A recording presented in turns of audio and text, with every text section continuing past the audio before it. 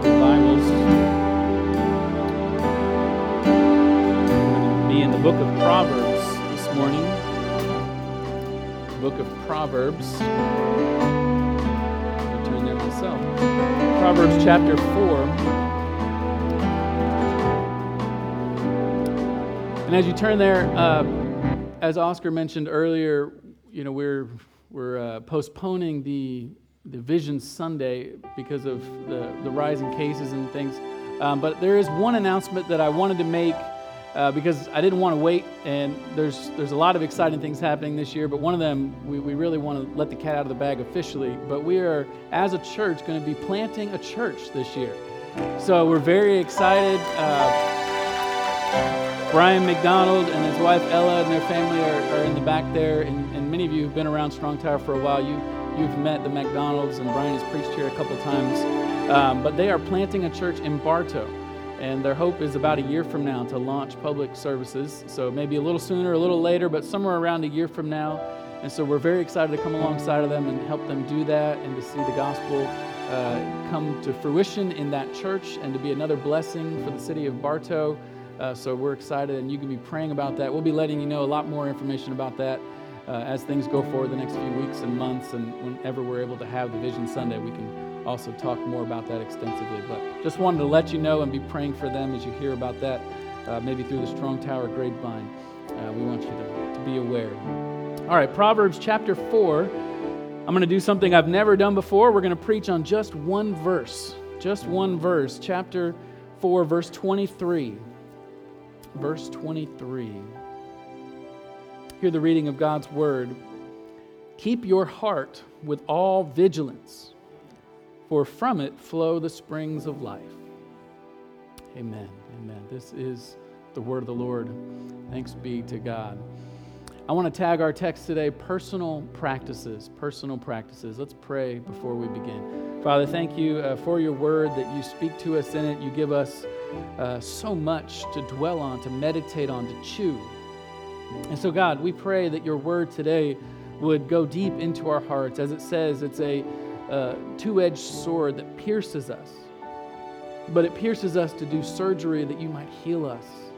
And so we pray you would do that, God. That you would do surgery on our hearts that would transform us from the inside out.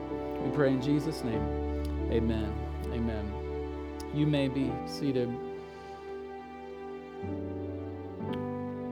Well, it's called the Heimlich maneuver. And the Heimlich maneuver, if you haven't heard of it, is pretty famous by now. It's been spreading since the 1970s. I think it was 1974 that it was invented by Dr. Henry Heimlich. And it was invented as a way to save lives from the hazard of choking, right? And it's been kind of the tale, the subject of many different politicians and celebrities who've had their life saved in this moment of panic. And it's actually been documented that hundreds of thousands of people have saved their life from the Heimlich maneuver. And it's interesting that in 2016, Dr. Heimlich himself, he passed away at the age of 96. But that same year that he passed away, something very strange happened. In that same year, 2016, he was living at a senior citizen place, and a lady sitting next to him, as she's eating her meal, she begins to choke on a piece of meat, and he runs over, or I don't know, maybe he wheeled over, I don't know, but he's 96, he might have shuffled over, but he goes over to the woman, and he does the Heimlich maneuver at 96 years old on this woman and saves her life. But here's the shocking part. It was more than 4 decades after he had invented this maneuver, and it was the first time he had ever used it himself. First time. He was 96 years old. It was just a technique for other people. It was never something for him. And we all know what that's like, right? We all know where we have gaps sometimes in our life, gaps between what we practice and what we preach, right? I mean, if you've ever given good advice to somebody, a friend who's struggling, and they come to you for advice, and you talk to them, and you tell them, this and that, and you walk away from the conversation, and you're like, man, that was pretty good advice. Maybe I should take that advice. Right? You ever have that happen? Or if you got kids and you're disciplining your kids and one of them gets in trouble and you start talking about the rules in your family and they point out that you don't keep the rules of the family. You ever have that happen? Or maybe something else in your life, right? It could be anything, all these gaps. It could be social media. You've got a persona on Instagram of what you've curated for people to see and like and know about you, and the real you is very different. There's a huge gap, right? We've all got gaps. It's all there. And listen, when it comes to following Jesus, what it means to follow Jesus is that you close that gap over time. That following Jesus is not just about believing a set of truths, but it's actually becoming a person. It's becoming somebody different. That's what it means to follow Jesus. And so when we look at this book of Proverbs, Proverbs is all about that kind of life. Proverbs is all about a life that's lived out in your faith. And so really, because Proverbs is about wisdom, right? And do you know the difference between wisdom and knowledge? Did you know that they're not the same thing? They're very distinct. Wisdom is one thing, knowledge is another. Knowledge is when you believe something. Wisdom is when you become something. Knowledge is when you have information. Wisdom is when you're transformed.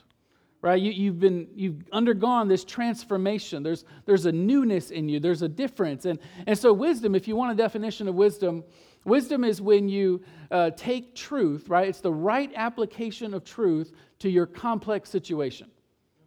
So whatever the truth may be, or this set of truths, you take it and you rightly apply it to whatever the complex everyday situation might be. But here's the thing about Proverbs. People who read Proverbs, and it's a very popular book because it's got a lot of wisdom, sometimes we make this mistake where we think Proverbs is a book of promises. Right? Where you think Proverbs is, if I do this, I get this. And so Proverbs says this is how I should act, and then if I act that way, I'll be blessed. And listen, Proverbs is not meant to be taken that way. It's not a book of math equations. It's a book of patterns. In other words, Proverbs is meant to say, like, this is how life usually works. This is how life, when you apply the knowledge of the Scriptures and the truth of who God is, when you apply it to complex situations, this is how it usually works. But it doesn't always work this way, because wisdom says there's complexity, there's difference, there's nuance, there's context. And so you have to figure out, how do I apply it for this moment, this situation? And so it's more like patterns, that when you live out your faith, your trust in the Lord, this is what it could look like. And so today, as we continue our series for the year that we're calling Soul Care, these first couple weeks of the year, we're focusing in on the wisdom of soul care. And what I want to talk about is how our church, really, every year we pick a theme or a goal that we're going to try to do together as a church. And this year, our theme is soul care. And so soul care for us means soul care of ourselves, but also of those around us, right? It's meant to be outward focused and inward focused. And so today, we're going to be looking at the inward idea. We're going to be looking at how the book of Proverbs gives us wisdom for this idea of caring for our souls. And as we've gone through these last couple years, I mean, for many of us, it has been exhausting. I mean, it has been exhausting physically, mentally, emotionally, spiritually. It has been a rough season. And so more than any other time in the recent times, we might want to slow down and say, how is my soul? And not just how is it doing, but what am I doing to care for it? How am I giving it the attention it needs and the life that it needs? And so that's what we're going to look at today briefly, and what it's going to be a focus for the whole year is on these practices, these ways of living out our faith that care for our soul. And so the personal practices that I want to look at come from this ancient wisdom of Proverbs. If you're taking notes, I want to answer this question: how do personal practices help us to do soul care? All right, so first we're going to look at the centrality of the heart. If you're taking notes, the first point, the centrality of the heart. Look at verse 23. Look in really the second half first. Look what it says. It says, keep your heart with all vigilance, for from it flow the springs of life. I love that because this verse comes in the context of the beginning of Proverbs, right? So if you ever read Proverbs, you know that Proverbs opens up with a father speaking to his son and giving him this wise instruction. In other words, he's saying, I've been through some things in my life, and here's how life usually works. Let me give you some fatherly wisdom as you follow the Lord and seek Him with all your heart. And over in the book of Proverbs, especially in the beginning, is this theme of the heart. It shows up over and over and over. The father is saying to the son, you got to pay attention to your heart. And here he says, for from it, he gives a reason. He says, for from it flow the springs of life. I love the King James, the old language. It says, the issues of life. The issues of life. The King James just gets right to the point, right? Because the Hebrew is literally saying that it's the starting point. The heart is the source. It's the place that everything comes from. Now, this might sound a little strange in Western culture because in Western culture, we tend to divide up who we are, right? We're people who think, feel, and act. We have different parts of us, and I might think one way and act another way, or I might feel one way and think another way, right? We kind of divide ourselves up, but that's not really a Hebrew mindset.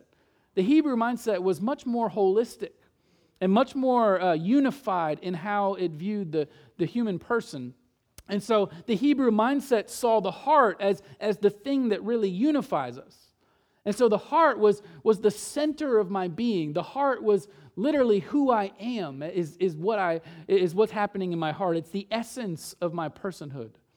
And Jesus had this Hebrew view of the heart. He says in Matthew 12, he says, for out of the abundance of the heart, the mouth speaks. And again, later in Matthew 15, he says, but what comes out of the mouth proceeds from the heart. And this defiles a person, for out of the heart come evil thoughts, murder, adultery, sexual immorality, theft, false witness, slander, and all these things, right? What Jesus is saying, and what all of Scripture testifies to, is that we can't separate who we are from what we do. You can't separate what's in your heart and what comes out in your life, right? What we do comes from who we are. The two are bound together is what Jesus is saying, what Proverbs is saying. They're inseparable. And so as your heart goes, so your whole life will go. That's the principle. As your heart goes, so your whole life will go. There's a river in Yukon, Canada called the Slims River. And for thousands of years, it flowed through the snow-capped mountains. I mean, it was a gorgeous, massive river. And then suddenly, one day, it didn't. About 5 years ago, scientists who were doing research in the area, they noticed that there was this sudden, drastic drop in the river's level, the water level. And so they hop into a helicopter and they fly all the way upstream to go find out what's going on at the beginning of the river. And as they get to the source, they look over from the helicopter and they see this huge glacier that has been melting. And the glacier is what feeds this river plus another river. And somehow the glacier over time had slowly shifted as it melted, and now the route of the flow of the water was going in only one direction and not two. And so, in other words, the bigger river kind of stole the water source from the Slims River. And they noticed this was happening, and it was happening rapidly. In fact, so rapidly, 4 days later, the river was gone. Huge river just disappeared. It's almost like somebody just took the water spigot, right, and they just turned it off. But here's what happens, right? As the source goes, so the river goes. If there's no source, the river dries. And it'll happen like that. See, this is why the Bible is saying that the heart is so central to our soul care. Hear me, right? In other words, as our heart goes, our whole life will go. It's the source that flows into every corner and crevice of our whole life, right? But here's the challenge. It's easier to focus on everything else on the outside, all the outward things, than the inside, right? It's easier to focus on all the outward conduct and circumstances and issues than the inward character of my heart. Because those external problems, they cause us a lot of issues. right? As the King James says, out of it come the issues of life. We want to focus on the issues. We want to focus on the things that people notice and the things that bring us guilt and shame and the things that make us stand out and maybe feel really bad because we said something we shouldn't have said or we upset somebody and we didn't really mean to do that and all these things, right? It's easier to focus on that than the inward issues of the heart. The things that we can try to measure and manipulate, the things that draw attention, the things that we can try to fix ourselves. And so we get real busy with moralism. We'll start to write out a list, right? This is the time of year where we do it, right? January, we're going to write out a list of all the improvements we want to make in our life. We want to lose 20 pounds. We want to get 8 hours of sleep. We want to stop watching Netflix for 4 hours. We want to, whatever, right? We make a list of all the improvements we want to make, and we might even make some progress, right? We might even be proud of ourselves that some things got better in our life and feel a little bit good. But what Proverbs is saying is if we don't deal with the issue of the heart, 4 days later, or however long it takes, the river dries up. The river dries up. Because we never dealt with the source. See, religious people are at the greatest risk. People like you, people like me, people that are in the church, and this is why religious people are at the greatest risk, is because we know how to play the game. We know how to come to church and look happy and even let people know we're smiling behind a mask. Like, we have figured out how to play the game. And so when people look at the outside, it seems as if everything is fine. It seems like life is okay and things are going well. And on the inside, we're drying up backstream. There's no source.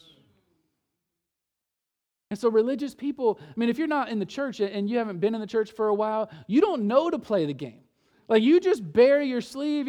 You're out there. This is how I live and I'm struggling. Can you help me? But church folks, this is why Jesus had some of his strongest warnings to the religious leaders.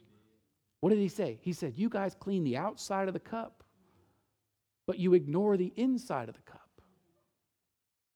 He's saying it's the temptation of being so around it, so familiar with it, so good at doing all the right things that you miss what's really happening.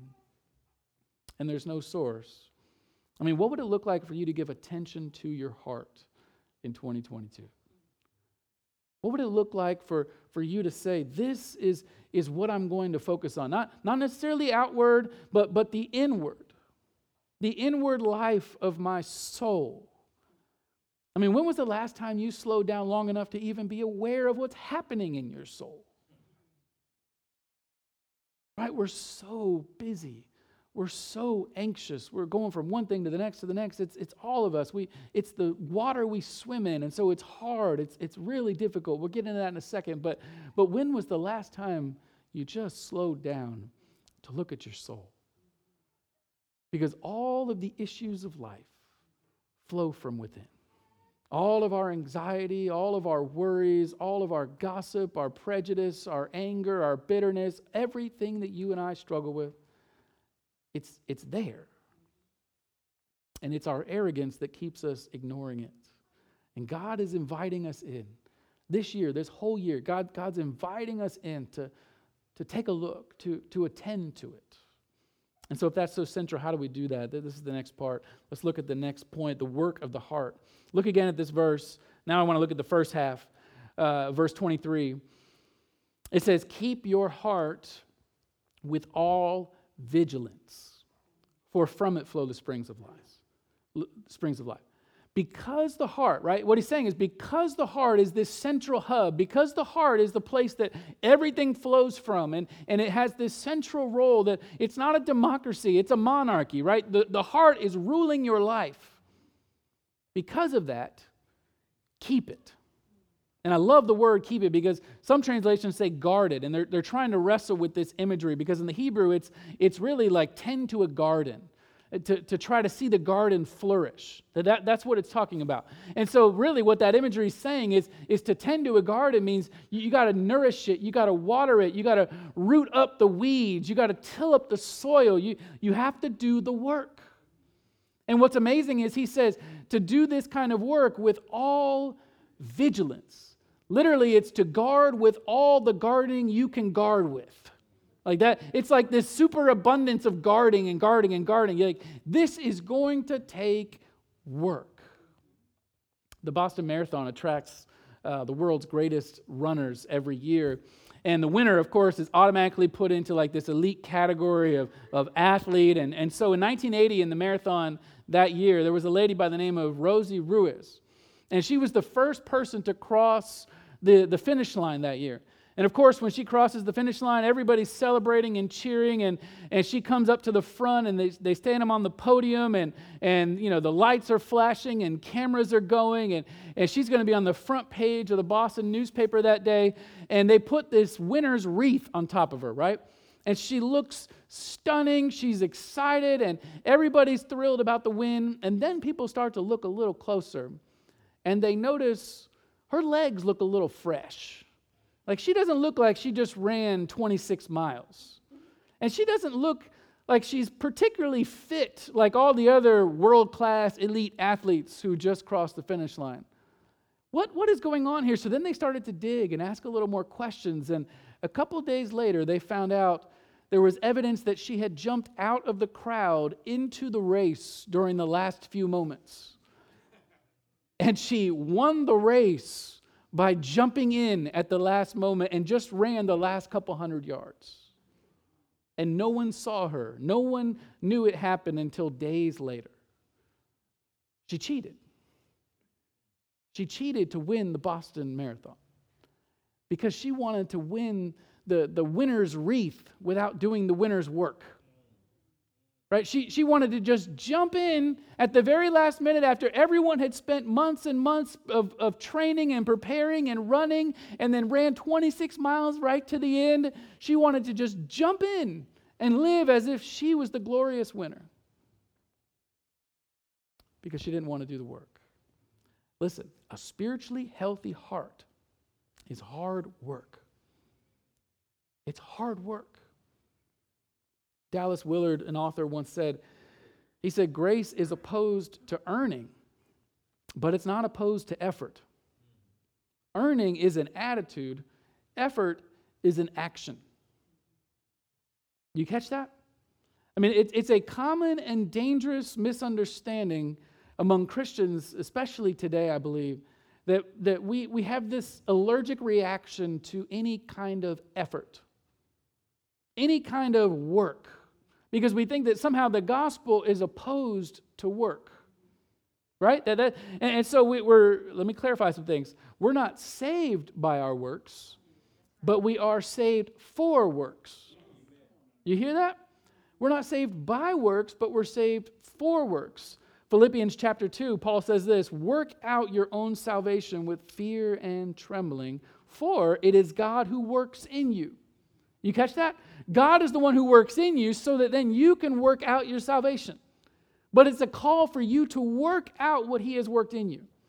Ephesians chapter 2, Paul says it again. For we are his, speaking of God, his workmanship, created in Christ Jesus for good works. Again, God is the one who works upon us. We are his workmanship. In fact, that word in the Greek means poem. We are God's masterpiece, his artistic poem that he has put out into the world.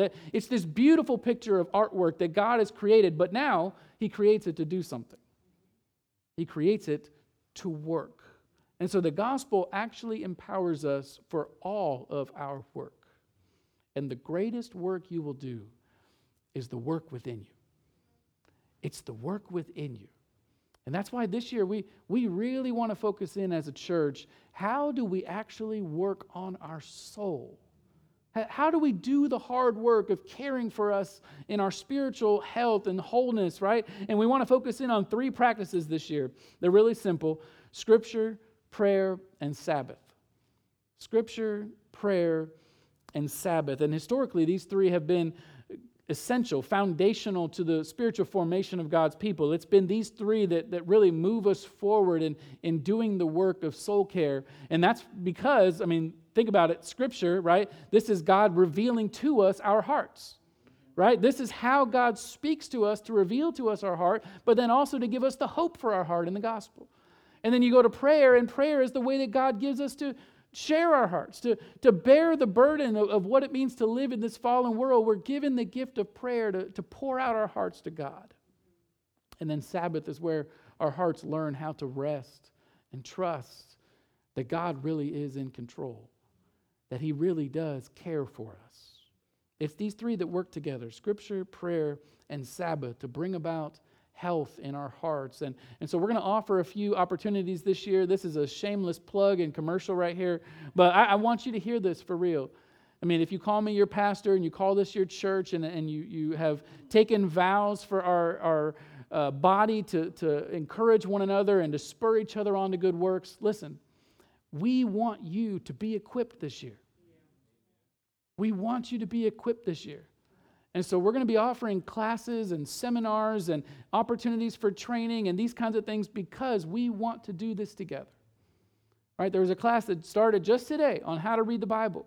And we're going to give an overview of the Bible so you understand the big picture, and then we're going to give you the skills of how to do that, how to dig into particular texts and understand it for yourself. And so we want you to be at these things because this is the work. This is the work to care for your soul. And then we're going to offer trainings on prayer. Like, how do you actually have a prayer life? Not just talk about prayer or understand prayer or know the Bible verses about prayer, but how do you have a real living relationship with God? We want to talk about that. We want to equip you in that. And how do you have a real Sabbath? How do you stop the chaos of your week to slow down and rest in God? We want to talk about that. Right? But these things are going to be opportunities throughout the year as we work on this together. And listen, the spiritual practices are going to take just that. They're going to take practice. This is why I love the imagery of gardening that the Proverbs gives us here. Because gardening is not fast, it's slow. Right? It's not instantaneous, it's repetitive. It's not glorious and glamorous. It's getting your hands dirty and digging around with worms and seeds. And you're not doing something amazing and fantastic that you're going to be able to post about. But it's this slow, gradual growth that over time God bears fruit. And God begins to show you that this is how you nourish your soul. This is how over time you see Him work by His Spirit to bring about His purpose in you. But we have to come and show up to do the work. Right? Will you commit to that? This year, these practices. And the work, it's worth it, but our work yet isn't our ultimate hope, right? We need the work of another keeper. And this is the last part, the hope of the heart. I want to turn to 1 Peter chapter 1. If you have your Bibles, you want to turn there with me or just hear this read. 1 Peter chapter 1 gives us an incredible picture here of how God gives us hope for this. 1 Peter chapter 1, beginning in verse 3, he says, God has caused us to be born again to a living hope through the resurrection of Jesus Christ from the dead, to an inheritance that is imperishable, undefiled and unfading. Here it is, kept in heaven for you, who by God's power are being guarded or kept through faith for a salvation ready to be revealed in the last time. I love that because Peter is the most fascinating person to write this. Peter, if you know Peter's story, he's this strong man. He's the guy who was bold and courageous and he worked harder than anybody else. He's a blue-collar fisherman who didn't take anything from anybody, right? He was this hard-working guy who, if anybody thought anybody had the strength in themselves to keep themselves for God, Peter could do it. And that's why everybody's shocked when Jesus, in the last moments of his life here, he says to Peter, hey, just to warn you, you're going to deny me 3 times. And Peter's like, no, never. I'm never going to do that. There's no way I'll deny you. And then just hours later, Peter does, right? We all know the story. Peter goes away and then he's confronted with who he's associated with, and he denies Jesus once, denies him twice, and then denies him a 3rd time. And the rooster crows, and he looks over and he sees Jesus. because Peter's heart had failed him. It kind of reminds me of the largest or the most secure fortress in the world, Fort Knox. It's located in the mountains of Kentucky, and it's estimated that Fort Knox has within it some $300 billion in gold, solid gold, sitting in Fort Knox. I mean, it's incredible. I mean, during World War II, they brought the Constitution and the Declaration of Independence there to keep it safe because they knew there was no other safest place in the world. And it's protected by these 4-foot thick granite walls. They're lined with cement, steel, and fireproof material. There's 30,000 soldiers and 300 tanks roaming around the outer perimeter. If somehow you made it to the front door, listen to this, there's 22 tons of explosion-proof material and multiple staff at the door to make sure you don't make it in. And this is only a fraction of what we even know. The real security of Fort Knox is the secrecy, because no one knows what's inside. In fact, how hard is it to get in? No one knows, because no one's even tried since it was built in 1935. It's Fort Knox. Now, listen, what if the greatest threat to Fort Knox wasn't on the outside, but it's already on the inside? What if the greatest threat, the inherent problem of our self-keeping, of our self-care, of our self-congratulating effort that we're trying to do, right? What if the greatest inherent problem is that the enemy and the keeper are the same person? The same person. Right? So in other words, the more we need to be kept, the weaker we are, the worse we are, the greater keeper we need, and we don't have that person. This is what Peter found out. Peter found out he was much weaker than he ever realized, and he didn't have what he thought he had in him. And decades later, after his failure, he writes to tell us of our living hope, but listen, he had found out that the hope wasn't in himself, it was somewhere else. This is why he says the hope is kept in heaven for you, who by God's power are being kept. There's no keeping unless God is keeping us. Do you hear that? There's no keeping unless God is keeping us. It's powerless to preach self-discipline and self-keeping and self-care unless we also preach Psalm 125, which says, the Lord is your keeper.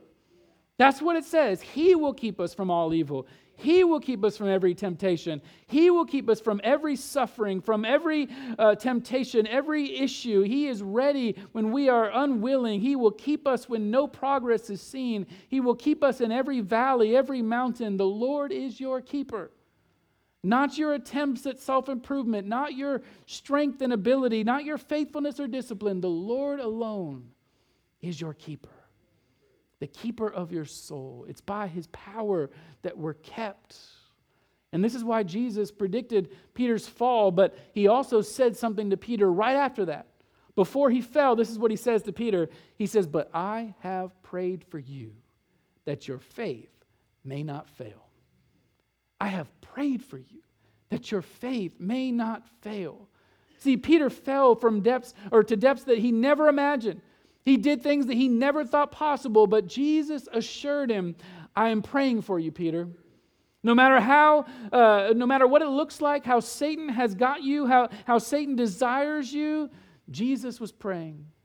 No matter how foolish, Jesus was praying. No matter how hopeless, Jesus was praying. No matter what the failure may come, it won't be ultimate. Whatever sin may entangle, it won't win. Whatever fear may fill us, it won't defeat us. Because sin fails to win because Jesus intercedes. He intercedes. What Jesus is saying is he who is greater in you is greater than he who is in the world. Our faith is sustained on the prayers of our Savior, right? I wish I had somebody who was glad that Jesus is praying for you. This Jesus that we worship, that we exalt, he came and he died for us in our place. He died on the cross, a sacrifice for our sins. He suffered for us, but that wasn't the end of his work. When Jesus got up on the third day, he rose from the grave and he ascended to the Father, where the Bible says he is able to save to the uttermost those who draw near to God through him, since he always lives to make intercession for us. Where is Jesus now? He's praying for you. He's praying for you. He's keeping you. He ever lives to make intercession for you. It's the joy of his life that he would keep you and pray for you. So that when you're down in the depths of sin, you know he's praying. When you're up on the mountain of success, you know he's praying. When you're stuck in the muck of every suffering and trial, you know he's praying. Because he's your keeper. He is your keeper. That's who he is. Do you need Jesus to keep you today? Because as you embark on this journey to try to cultivate these practices and to see your heart being kept in the grace of God, we know that we can't do it on our own. We can't do it unless God keeps us first. Remember, we work because he's already worked. And our work is effective because of his work. And so as we trust in him and we take him at that promise where he says, I will keep you. I'm praying for you. I'm interceding for you. I sympathize with you. I move towards you. I'm with you. I'm present with you. All of that is God saying, I'm your keeper. I'm your keeper. Let's pray.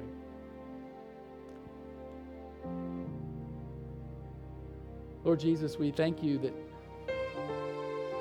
today as we come into this place and many of us find ourselves unkept. We find ourselves not able to fight and to do the work against the sin that dwells within us. And it can be discouraging and overwhelming. And so we turn to you, knowing that ultimately our hope is not in ourselves, it's not in our disciplines, our practices, but it's you. The whole point of the practices is to get us to you, to get us to the one who keeps us, the one who loves us, who cherishes us, who guards us and protects us, knowing that what you began in us, you will bring to completion. And so, God, we pray for our hearts, for our souls this year. As we do the work, we pray you would do a greater work. We pray that your Spirit would bear fruit in us, in your people, for your glory.